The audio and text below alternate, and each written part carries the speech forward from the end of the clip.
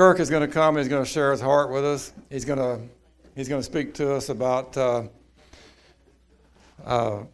what's going on here, and I hope that we can all receive what God is saying to us. And so it's an exciting time. At the end of all this, we're going to, after the time of worship, we're going to lay hands on Kirk and Karen and pray for them. We're going to bless them, and just want to encourage you to receive what the Lord has to say. So how about a round of applause for Pastor Kirk?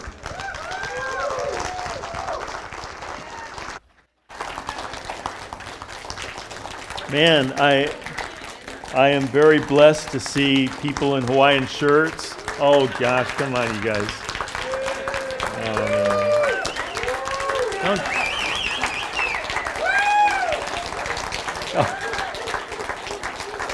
Okay, thanks. You didn't get the memo, did you? No. Well, before I get into the word this morning, I just want to say that I feel very confident this morning as we transition that we're leaving this church into the very mature hands that it's going into. Sherry, would you share my sentiments with us? Do you have it, Sherry? Hold on. I have a few sentiments. Yeah, this is your new leader right here. And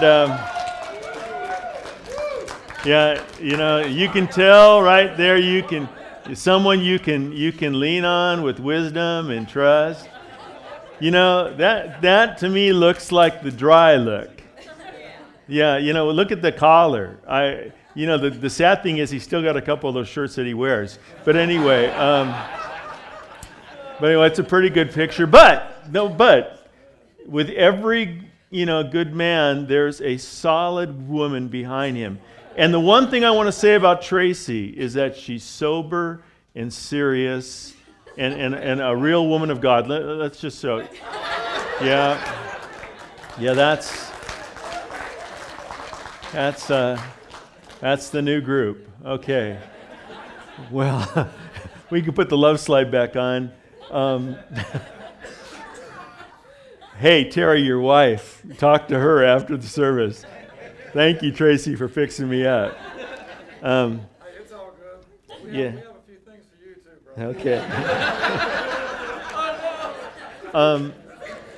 Do you still have your mic? I'd like Karen to come up just for a moment. And Karen, would you come up? Wow. Dig those threads, man. Let me try. Woo.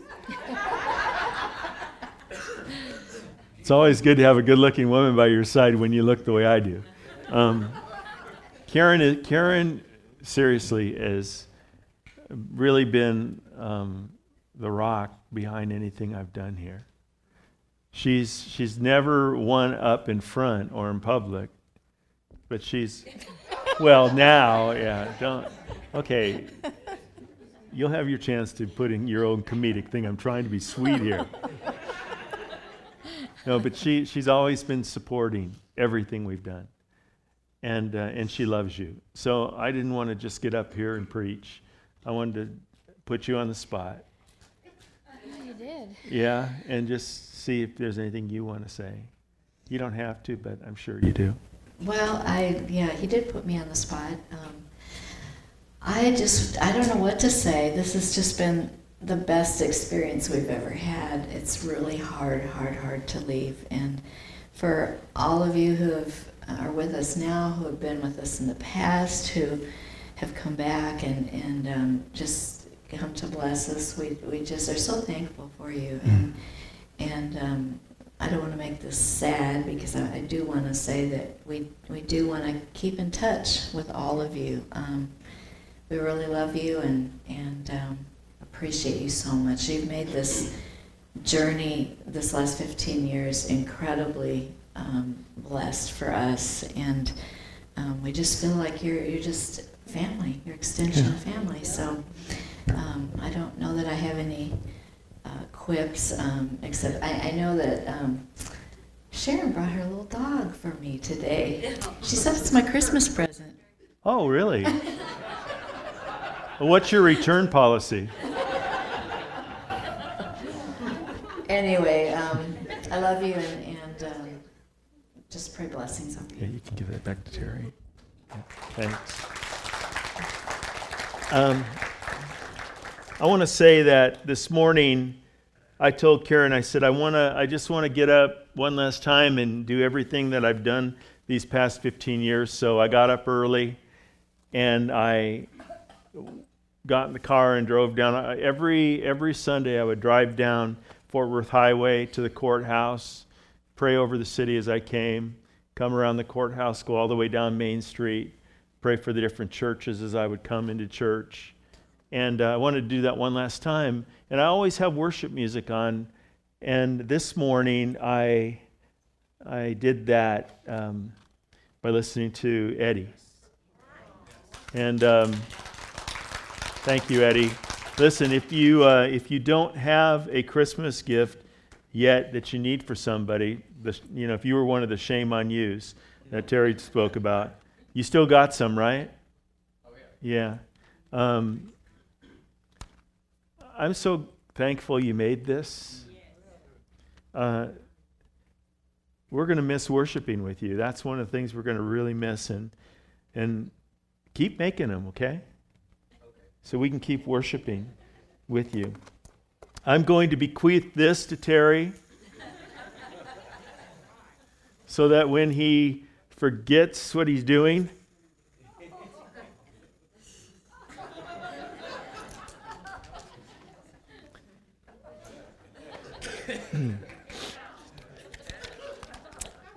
and don't forget my own personal plug for the Children's Gospel Box. We're still taking offerings for the next 2 weeks. And please, we didn't have the banks this year, so write a check. $1 reaches one child across the world. I thought about what can I share in this time with you, this last time, not last time, but this time of closing this, a time of transition with you, and feeling confident that you are in God's hands and that you're in good hands, and feeling confident that we're moving in God's direction for our life. I thought back to the very first sermon I preached in this church to 1.5 people. I think the half person is still here. There he is, half Russ. I'm glad we got the full Russ now. The half Russ was really kind of hard to deal with, but the full Russ, I love the full Russ real fully. That was, I shared about the grace of God. This is the Sunday of love. We've done this I've brought this little Lutheran tradition into the Forest Square Church, and every Sunday during Advent, we've watched Charlie Brown, and we've lit the Advent candles, and we've remembered the message of hope, peace, joy, but this Sunday is love. And the last candle that we'll light is the candle of Christ tomorrow night. Grace, if I have to think of one word to summarize everything that we're to be about and everything that would define what I feel my life is about, and everything I think the Apostle Paul talked about in summarizing up his life, it would be in that word grace.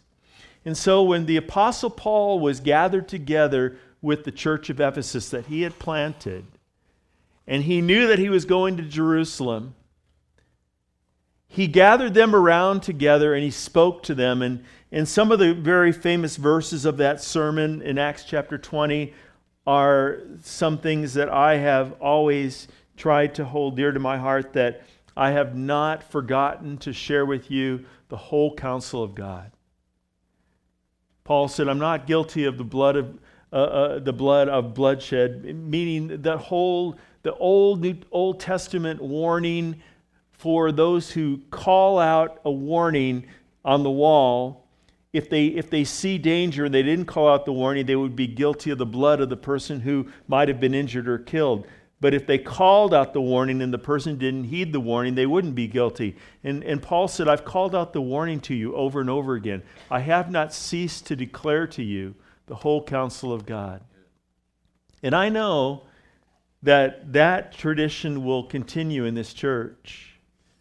in that when I look over 15 years of sermons, the one thing that amazes me, and I shouldn't be amazed because we serve an amazing God, and I don't say this other than just to say that I'm surprised by this, but I have not repeated any sermon twice. Now, I may have spoken on the same topic twice, but I've never repeated the same sermon twice. And we've preached from both the Old Testament and the New Testament. We've preached from both covenants, and we've preached the message of grace that we find in Genesis that runs all the way to the book of Revelation. And so Paul, when he had the church of Ephesus all gathered together, he said, "Now I commend you to God and to the word of his grace."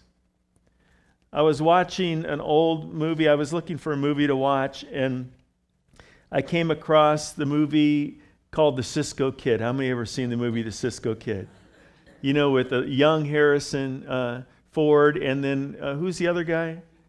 Gene Wilder. Yeah, Gene Wilder played a Jewish rabbi that was going out west from the East Coast, and this town out west wanted a rabbi. He was on this adventure. He meets up with this gunslinging thief, which is Harrison Ford, and the whole comedy ensues. And the one scene is that some bad guys are going after Gene Wilder, the rabbi, and they shoot at him, and they take the Torah and they throw it into the fire. And then, of course, Harrison Ford comes to the rescue, and Gene Wilder rushes over to the fire, and he grabs out of the fire this Torah, and he puts it out, and then he takes it in his hand, and he kisses it. And I thought to myself, you know, that's the word of his grace. In Jewish tradition, God is his word, and the word is God. And John 1:1 says, "In the beginning was the Word, and the Word was with God, and the Word was God." And we sometimes treat this book very lightly. We get it, you know, in camouflage. We get it pink. We get it purple. You know, we get it with cartoons in it and all sorts of things. But we need not forget that this is the Word of God. This is God speaking to us. This is God. And when he got that out of the fire in this comedy, he dusted it off and he held it before him and he kissed it. For in his hands he held God. And so Paul says, "I commend you to the word of his grace, which is able to build you up and give you the inheritance among all those who are sanctified." So I got 5 simple points. I'm not going to be lengthy on them. And I've talked about them over and over again.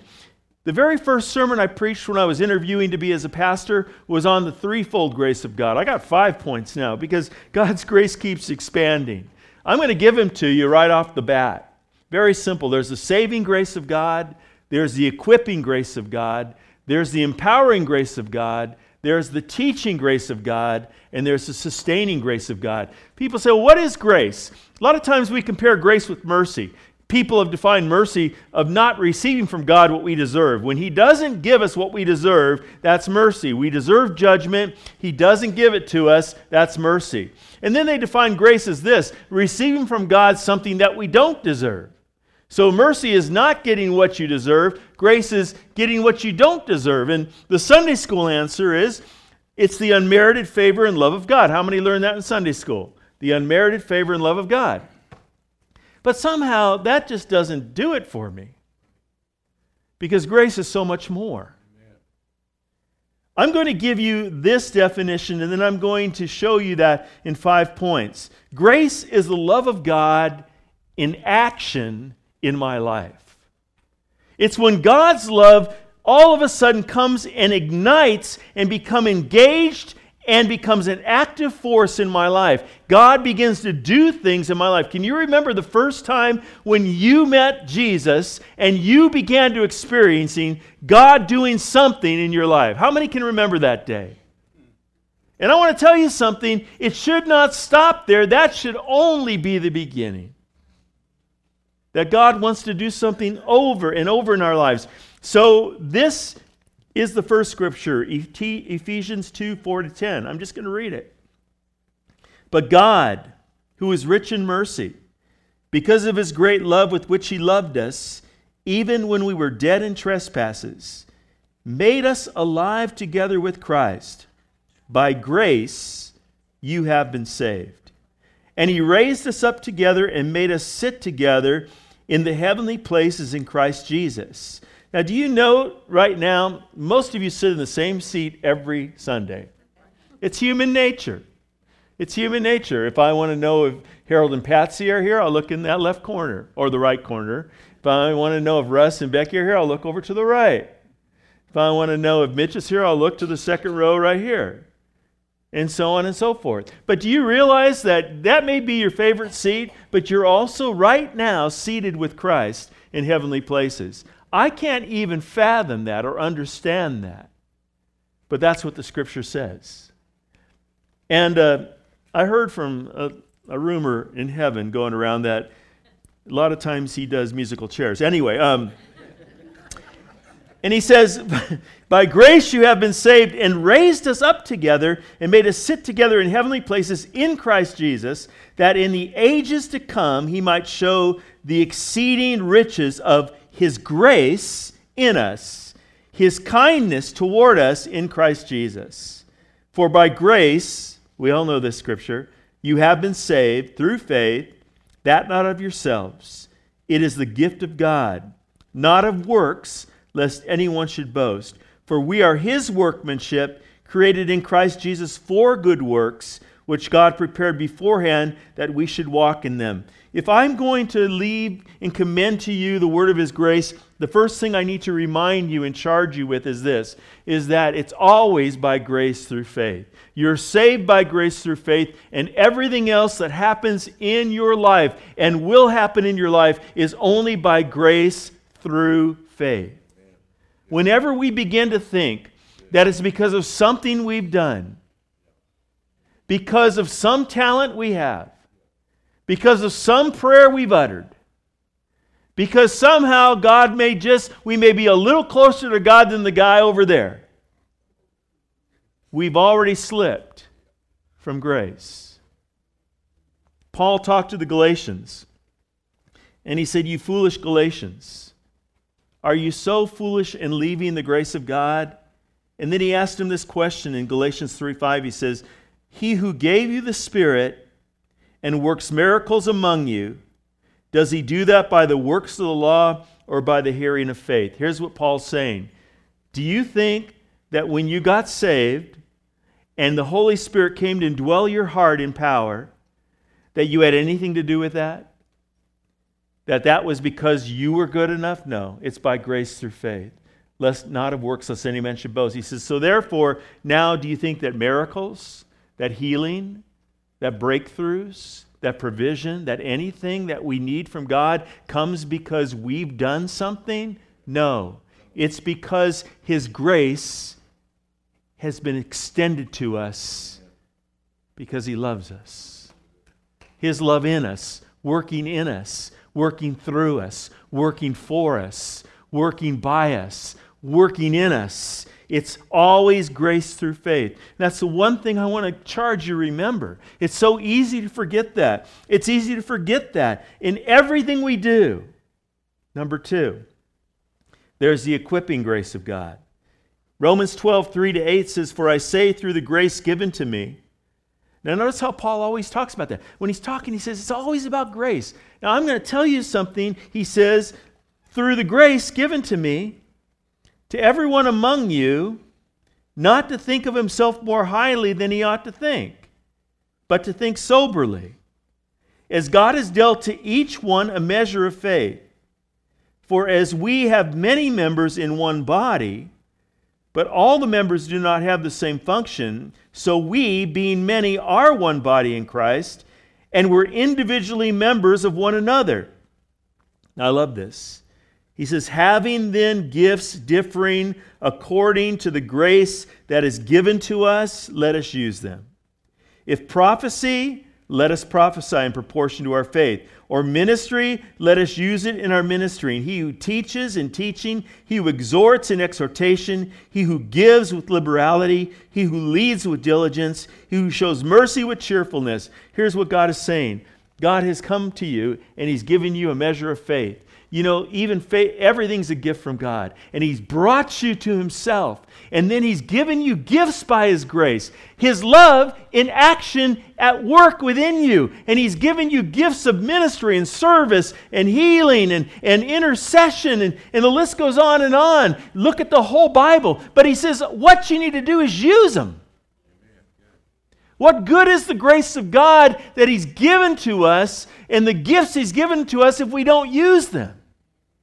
And so as a church, as a family, as you go forward, don't sit on your gifts. Don't let your gifts get dusty. Young people, discover your gifts. Get involved. Help set up tables and chairs. Some people say, well, you know, how do you get started in ministry? You start setting up tables and chairs, sweeping the floor, and picking up the trash. We had 2 interns that came from CF&I years ago. One came in to lead worship. The other came in to do Bible study. And I told them, okay, I want you guys here 30 minutes early since you're going to be an intern. They said, okay.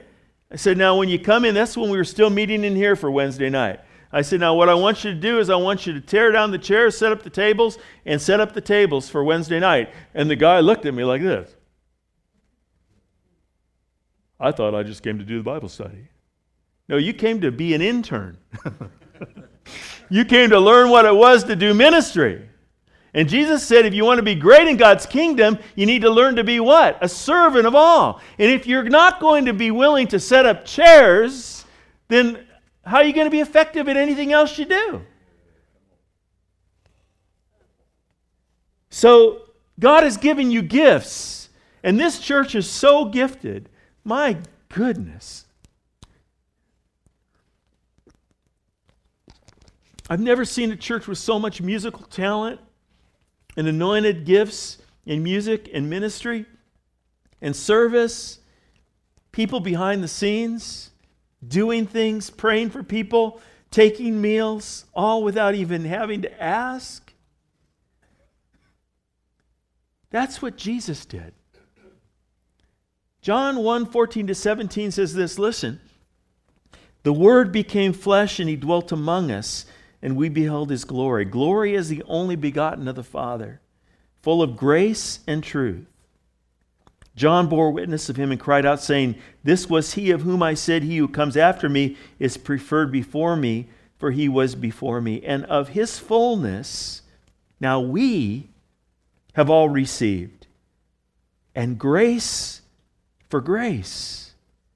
For the law was given through Moses, but grace and truth through Jesus Christ. We have sent out so many people from this church who are now engaged in ministry, and they're using their gifts outside of these 4 walls. It's good to see many of you. And what God has done in your life and in the releasing of that. So, church, listen. God equips you by his grace so that you can be effective in your life and ministry. Number 3, the empowering grace of God. This is my life verse. For I am the least of the apostles who am not worthy to be called an apostle because I persecuted the church of God. When Karen and I came here, I never thought I would pastor again. I thought that God had looked over me, that I had failed him too much, that I was done. And then I almost died.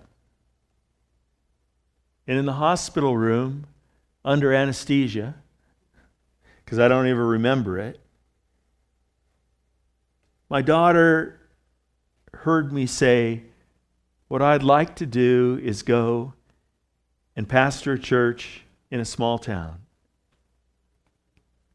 And that year, we were attending a church in San Antonio, Texas, Foursquare Church in San Antonio, Texas. And the pastor on that first Sunday of the year had everybody write down a prayer and put it in an envelope. And then 6 months later, he mailed those envelopes back to the people. And in my daughter's prayer, she prayed for my mom who had just lost my dad.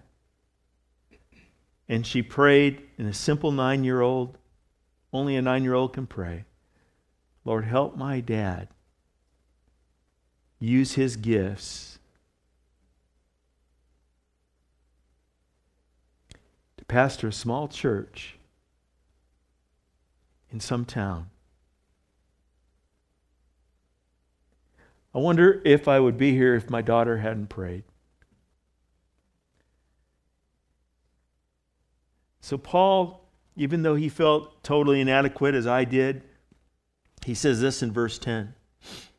But by the grace of God I am what I am, and his grace toward me was not in vain, but I labored more abundantly than they all, yet not I, but the grace of God which was with me. I want to tell you, God gives you grace to empower you, to strengthen you, to lift you up when you feel worthless, when you feel like life has just abandoned you, like even God has abandoned you. Have you ever felt like God has abandoned you? Have you ever read the Psalms of David when he said, my God, where are you? Why have you forsaken me?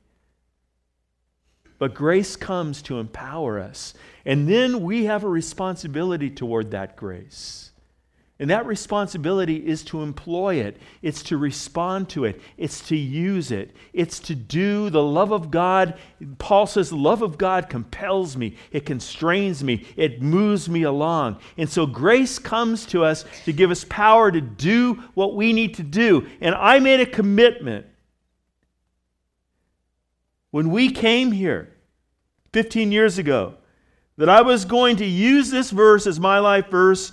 And I was going to work harder. I was going to work faithful. I was going to do it not because I could do it, but because he could do it through me. That grace was going to be sufficient. And so I did labor. 2 jobs the whole time. I still got to keep the one. People say, oh, you're retired now. I said, no, I just added more hours on the crazy side. The empowering grace of God. Number 4, so many people don't realize this about the grace of God, is that it teaches us. Titus 2:11-15 says, for the grace of God that brings salvation has appeared to all men, teaching us. Notice that. Not only is God the Word, but the Bible also tells us in 1 John that he's love. Beloved, let us love one another, for love is of God, and God, what? Is love. And what this letter here is, it's not a do's and don't book. Let me see, thou shalt not. And it's not a formula book. Read verses 13-15, get $1,000. Read this chapter, get healed. Quote this verse and get a new Mercedes. But Lord, I don't want a Mercedes-Benz. My friends all got Porsches. I must make amends. Okay, well over here's the one about the red Chargers. Okay, I'll read that one.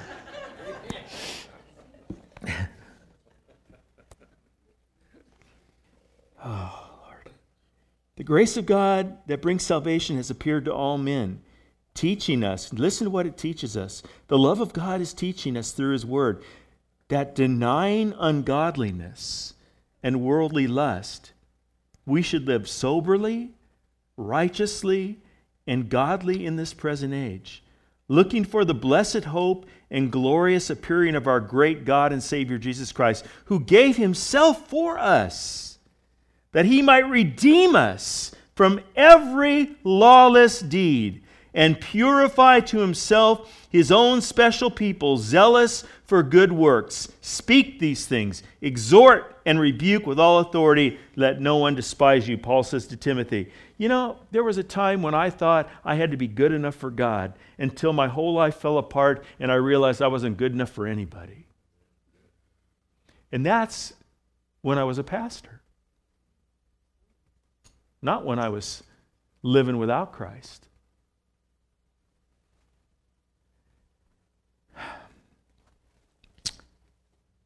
I was angry. I was bitter.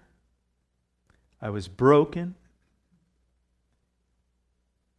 And I felt this whisper come to my heart. Kirk, let me love you into wholeness. I thought to myself, well, God, I mean, I've got to do this and this and this and this and this and this. He said, no. Let me love you into wholeness. You see, the grace of God, His love, comes to teach us. As it teaches us, it takes us away from all those ugly things that scarred our lives. And it begins to wash us at the same time, and purify us at the same time, and sanctify us at the same time. And all the time, it's not our effort, it's grace. It's grace. It's grace. It's grace until we realize I'm not that person anymore. Wait a minute, how did it happen? What did I do? I didn't do anything. God did everything. Everything, like your song says, Eddie. And so now He just says to us, what will you give me? And we can just say, Lord, I'll give you everything. Is that in the last two? Is it? Oh, okay. I was going to faint right now if you said yes. Over the years, Sunday after Sunday, almost on a regular basis, the last two songs closing out have tied right in with the message when Eddie and I have not even talked. 1 John 2:27 says, "The anointing which you have received from Him abides in you. And you do not need that anyone teach you, but as the same anointing teaches you concerning all things and is true and is not a lie, and just as it has taught you, you will abide in Him." We know that's talking about the Holy Spirit, but do you know what happens when the Holy Spirit fills you, when you are baptized in the Holy Spirit? The Bible says that the love of God has been shed abroad in our hearts through the Holy Spirit. On the day of Pentecost, when they were baptized in the Holy Spirit, it was a baptism in the love of God in such power that it overflowed through them as they spoke in tongues. They weren't preaching, they were telling of the wonderful things of God. They were worshiping because love came in and washed them, and love began to come out. That's the teaching grace of God. It's the guiding of His love from our brokenness into His wholeness. And number 5, the sustaining grace of God. Terry and Tracy know of this grace very well. And I remember when you guys were going through your very difficult and dark time, that over and over again your testimony was, His grace is sufficient. And so Paul writes in 2 Corinthians 12, "And lest I should be exalted above measure by the abundance of revelation, a thorn in the flesh was given to me." What was that? We don't know. People can speculate, but we really don't know. "A messenger of Satan to buffet me." How did he do that? We don't know. "Concerning this thing, though, I pleaded with the Lord 3 times that it might depart from me." You know, there's some things in my life I wanted to depart from me, and they're still around, like my other job.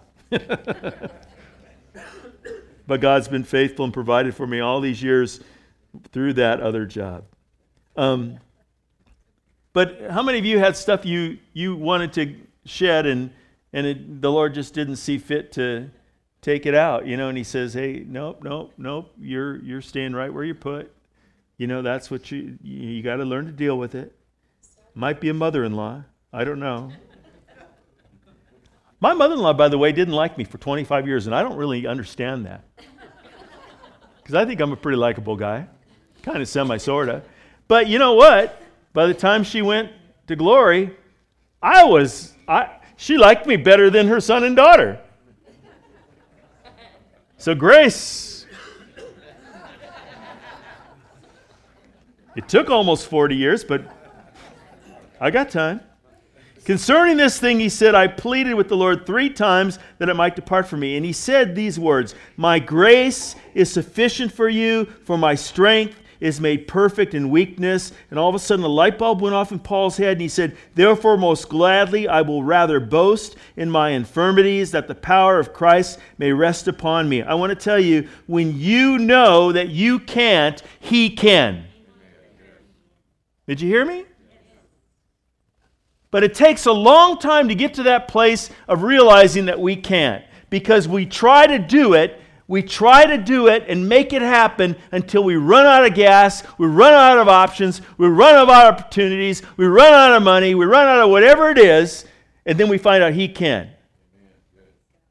Karen and I were down to $50, a mortgage payment, no job, and I went out to the Ontario airport. I wanted a plane. I was watching them land. I wanted a plane to hit me. And I cried out with a fist, waving it at God. God, what are you doing to us? You said you'd provide for us. What are you doing to us? And then all of a sudden, I lowered my hand and I just began to cry. And I just said, oh, forgive me. I drove home. And on the way home, he gave me a plan. It was a crazy plan, but it worked. And I learned that he can.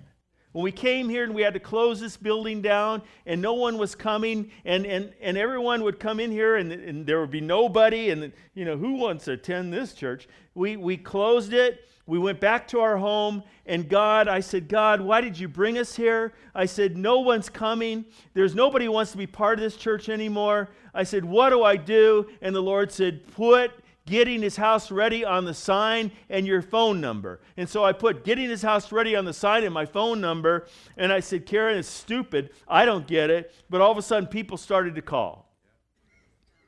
I got a call from this guy in the Hawaiian shirt up here in the second row. What is this getting your house ready all about? Got a call from Donna Waltz. Got a call from a guy named Guy Keller and Meredith Keller. Eddie and Sherry Reed. And others. You see, when you realize that you don't have what it takes, then you've got what it takes. It doesn't make sense to the natural mind, but you got it, right? Listen to this from Romans 8:37 and 39. You know the scripture so well, but put this in context. In all these things we are more than conquerors through him who loved us.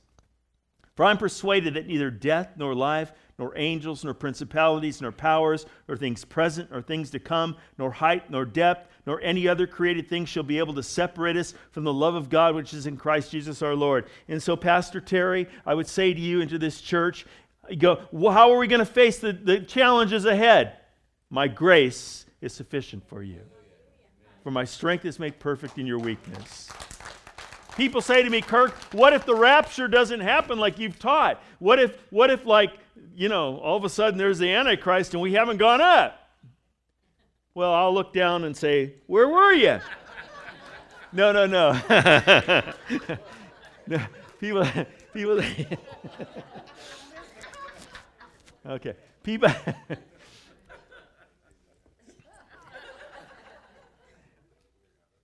Boy, now I've lost it. People say, well, what if we have to go through the tribulation? How will we do it? By grace. Through faith. Well, how are we going to reach more young adults? How are we going to reach more children? How are we going to reach more people for Jesus Christ? By grace, through faith. Well, how are we going to meet all the financial needs ahead? Why, golly, what if the roof blows off in a great windstorm? And how are we going to have enough money to pay for a new roof? By grace, through faith. One last story. Because I don't think I had the epilogue to this story when I talked a few Sundays ago. Maybe I did, so if I repeat myself, realize I'm getting older.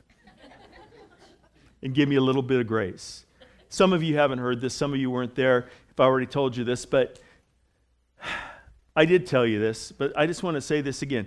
When we prayed through this whole call to go to Florida and to work with Foursquare Mission Press, and this whole transition in our life, it was difficult, as Karen said, the most difficult decision in our life. But God kept opening every door and confirming it all along the way as we worked with our district, as we worked with Terry and Tracy, as we worked with the church council, as we put everything before the Lord in prayer. And then our house wasn't selling.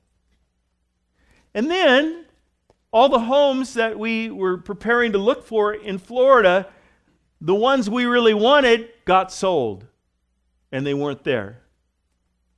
And so Karen, we had a few conversations like, are you sure we're doing the right thing? I mean, come on. Human, that's a question, right? It's a fair question. And I said, well, Karen, God has opened up all the doors all the way to this point. And surely, if He's calling us there, He's going to open that door. And I told you the story really quickly about the first day we went, early December when we looked at houses, and the first day was a disaster. And every home was wrong, and there were things wrong with it or the neighborhood. And every home, we would not even consider the first 8 homes we looked at. And Karen, I could see she was very discouraged. I mean, you could just see it in her countenance. And I was trying to be the strong guy again. You know how men always try to be, well, first I got to make sure my pants are long enough. Okay.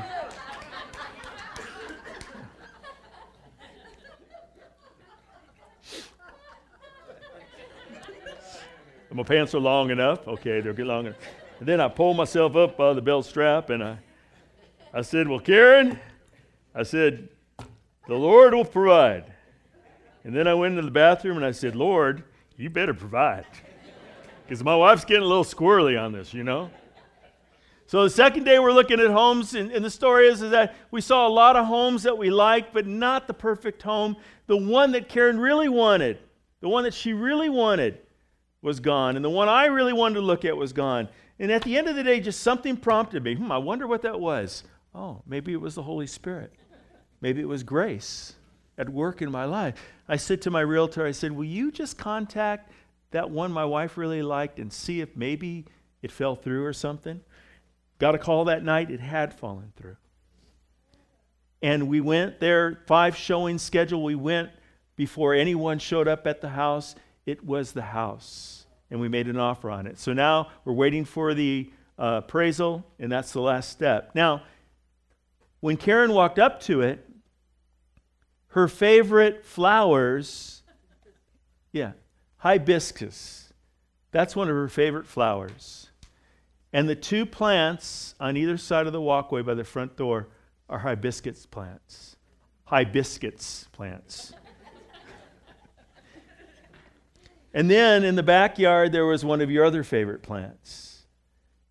And, I mean, I'm not going to spend any more time on that, but, when we first got married and we were following God's call to move to college and to live closer to Melodyland School of Theology, I had a cat, and none of the apartments were taking cats.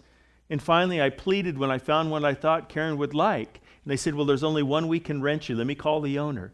And when they took us into that apartment, it was totally screened-in patio with cat ladders and sunning porches all around. God is good. His grace leads us. His grace sustains us.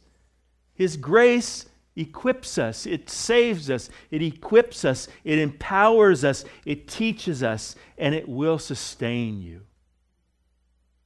If there's anything I could say, I'd say, I commend to you the word of His grace. Stay in the grace of God, and you'll make it every time. Pastor Terry. Sorry, went a little over. Thank you, Kurt.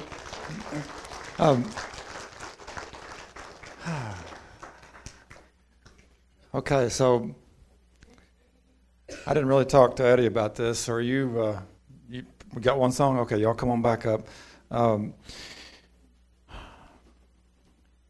Let's worship the Lord for this one song, and then we're going to invite Kirk and Karen to come up, and we're going to lay hands on them and pray over them. And we've got a few other things to say and do, and hopefully you'll bear with us. We're probably going to go a few minutes past noon, and if you have to go, but you really ought to stay. So I'm all in. I'm all in. God's grace really is sufficient. And when I was a young preacher, I was full of all these ideas and theology and all these theories. Yeah. But when you really live life and you begin to see how it all works in real life and you experience God's grace, that's when you begin to understand it's not just theory. It's the real deal, and it will carry you through. God is faithful, and His grace is sufficient. So let's stand and worship the Lord.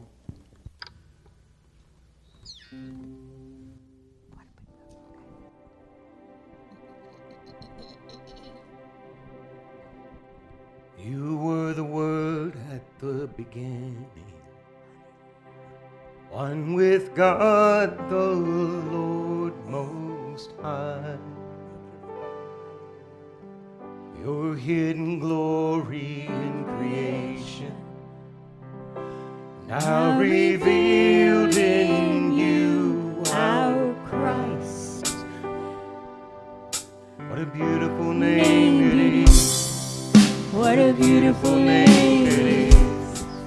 The name of Jesus Christ, my King. What a beautiful name it is. Nothing compares to this. What a beautiful name it is. The name of Jesus.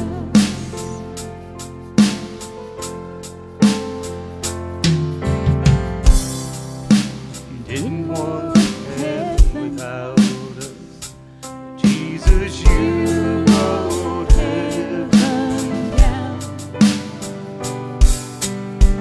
My sin was great, your love was greater. What could separate us now? What a wonderful name it is. What a wonderful name it is. The name of Jesus Christ, my King. What a wonderful name it is. Nothing compares to this.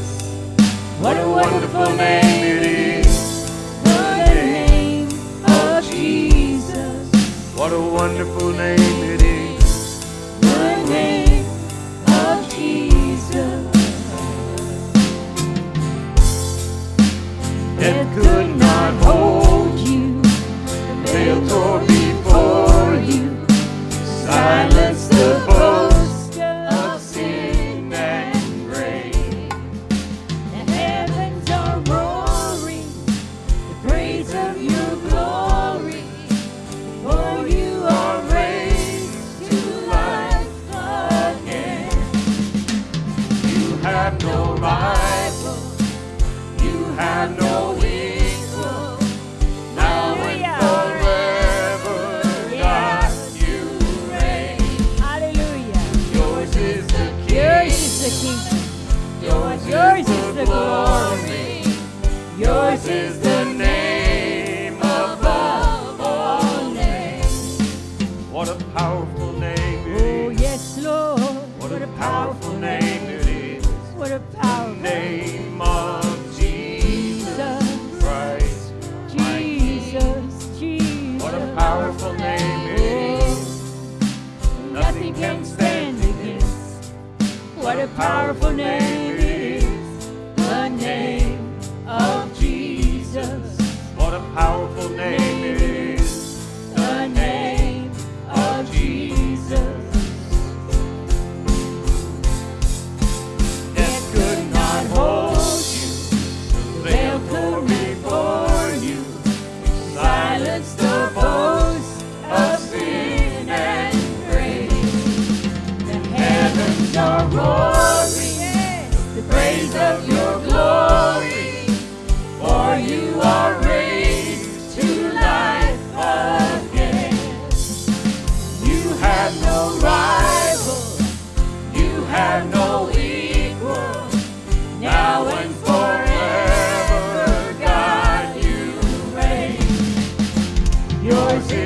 kingdom. Yours is the glory.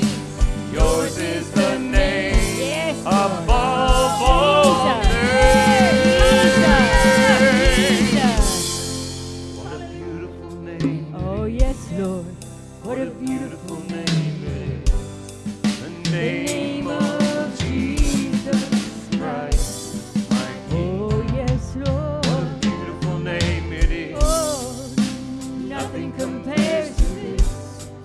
What a beautiful name it is. The name of Jesus.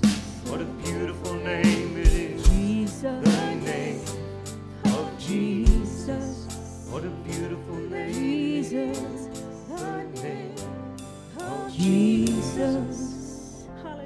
Hallelujah, Lord. If you've never surrendered to that name this morning, I want to give you an opportunity. All this stuff we've talked about, God's grace, it empowers us, it equips us, it sustains us, it teaches us. It's everything. You can receive that grace today. If you've never done that, today is your opportunity. It's only in the name of Jesus. There's a way that seems right to man. The world will tell you, but there's only one way. Everything else will lead you down a path of hopelessness and destruction, filled with misery and despair. But if you'll give your life to Jesus, I promise you, He will change you. He'll turn you around. He will set your feet up on solid ground. He will make you whole. Yes. And your life will be different forever in this life and for eternity. Amen. Hallelujah. So if you need Jesus, get down here to the front. Someone will meet you and pray with you. Come right now. If you need Jesus, this is the time. Lord, we thank you for your goodness. Thank you for your grace that sustains us. Help us to learn that more and more every day, Lord, as we walk with you and as we experience your grace and your goodness and your powering and your provision and your care.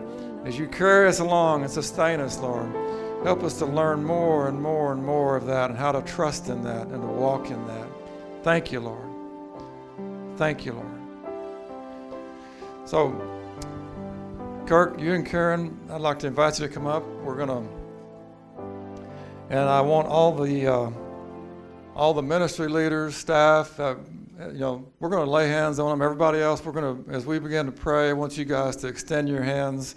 We're going to give you a sending away. And I think we'll pray first, and I have some things I want to say, but I'm sorry, I know we're going a little beyond, but this doesn't happen very often, folks. One time in 15 years, we can stand a little bit longer. So let's just let God have His way and do what He wants to do. And so, we're all moving forward all the time. Life is like a big journey; it's an adventure. But you guys are moving on, and so Lord, we thank you for all these years of service for Kirk and Karen, what they've given of themselves, how they've heard you, how they've shared that with us faithfully. They've never shirked their responsibilities. They've never pulled back. They've never shrunk away from the difficulties or the good things. Lord, they have led us. They've ministered to us. They've loved us. They've modeled what that's all supposed to look like. And so, Lord, now we bless them. We thank you for their service. And as they move forward, Lord, we ask that you go before them. They've already seen that you've gone before them, Lord, as he was sharing about you providing a way with a home and all the different things you're doing, Lord. And we expect to hear good reports. Lord, good reports as they begin to discover all that is before them, Lord. And you will move before them, and we are sending them out, anointing them in the Holy Spirit to go and do the things that you've destined for them. This is not just a career move. It's not just a coincidence or something for a change. This is you, Lord. You have directed and guided this whole process, and we proclaim that over them today. We proclaim your blessing and favor that everything they put their hand to, personally, financially, business-wise, career moves, ministry, relationships, every area of their lives, Lord, that you would give them your favor and blessing and anoint all that they do. Let it be a wonderful journey of discovering you and your grace and your glory and your power all over again as they launch out into something so cool and special. And we're just excited for them, Lord, and we thank you for that. And we proclaim victory over them. In Jesus' name.